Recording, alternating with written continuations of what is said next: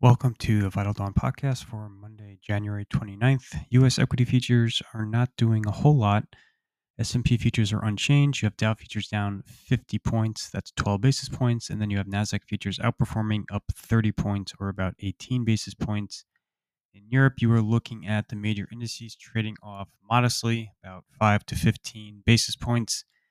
Underperformance in Europe in autos, chemicals, basic resources, banks, real estate, telecom, energy is trading up over 1%. Then you also have outperformance in healthcare, media, and staples. And then Asia saw mixed price action.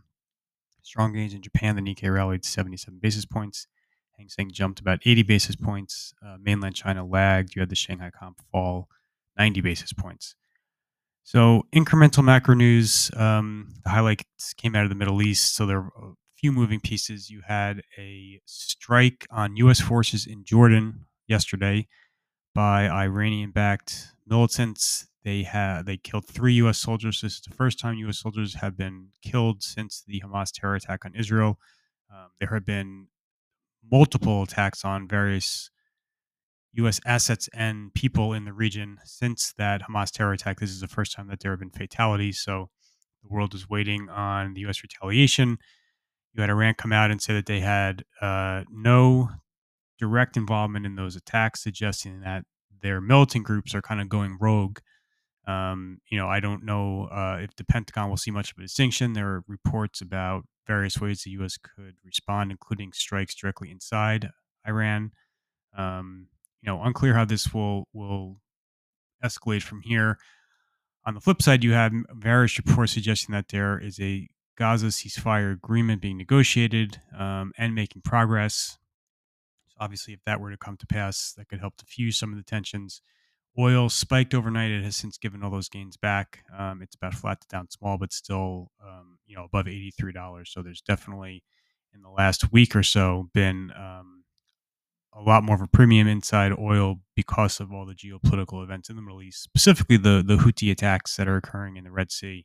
I think that's probably the single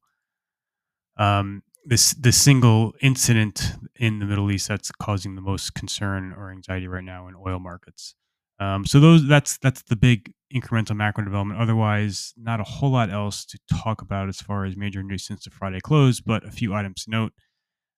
This is going to be a huge week of events on both the macro and micro front. So on the macro front, you're going to have a ton of Eurozone inflation numbers, a lot of U.S. labor figures, including the January jobs report on Friday. And then you have obviously the Fed meeting on Wednesday. And then you're going to get 2 announcements out of the Treasury. One today where they will update their aggregate deficit forecast or the aggregate borrowing needs forecast for Q1. And then on Wednesday, you'll get an updated issuance schedule for the specific durations of treasuries that they plan to sell. I don't think those treasury announcements are going to create a lot of fireworks, but the economic data, including the Eurozone inflation numbers and the U.S. labor numbers, are likely to be dovish in their implications. You're going to see resumption of disinflation in the EU, and then further cooling in U.S. labor momentum. As far as the Fed's concerned, I think the messaging will kind of be pretty similar. They're going to acknowledge progress on inflation. They're going to be more explicit in ruling out the need for any further hikes. Um, they're not going to be that explicit as far as if they're going to move in March or when they will move on the first rate cut. I think the tone as far as the March 20th meeting will probably be attempting to downplay the market expectations for a cut. Again, I think the whole debate around if they go in March or they go the following meeting, I think it's somewhat irrelevant in light of the broader shift in monetary policy that's occurring. Again, I think if you look at the data from last week, including the Friday PCE, the Fed is more than justified in cutting rates now. And this was something talked about in a journal article over the weekend. They're facing this problem whereby monetary policy is tightening every time inflation moves lower. The real rate is going up. And so simply to match the progress on inflation, they have to lower the funds rate just to keep the intensity of policy steady. And I think that's something they're going to have to start to grapple with, which is why I continue to think March is more than appropriate for them to begin lowering rates. And then also you have the balance sheet process, the runoff, quantitative tightening process that's also going to slow. That's something Powell That's probably going to be the big wild card on Friday. I'm sorry, on Wednesday during the press conference. He's going to get a lot of questions about it. It's not something that's going to happen imminently, but something that they're going to have to start providing more color and guidance to the market about how the logistics of it, how that's actually going to all unfold. And then this is a super busy week of earnings. This is the peak volume week of the season. And then you have, all the major super cap tech names, Meta, Google, Microsoft, Apple, Amazon report, along with a slew of other companies.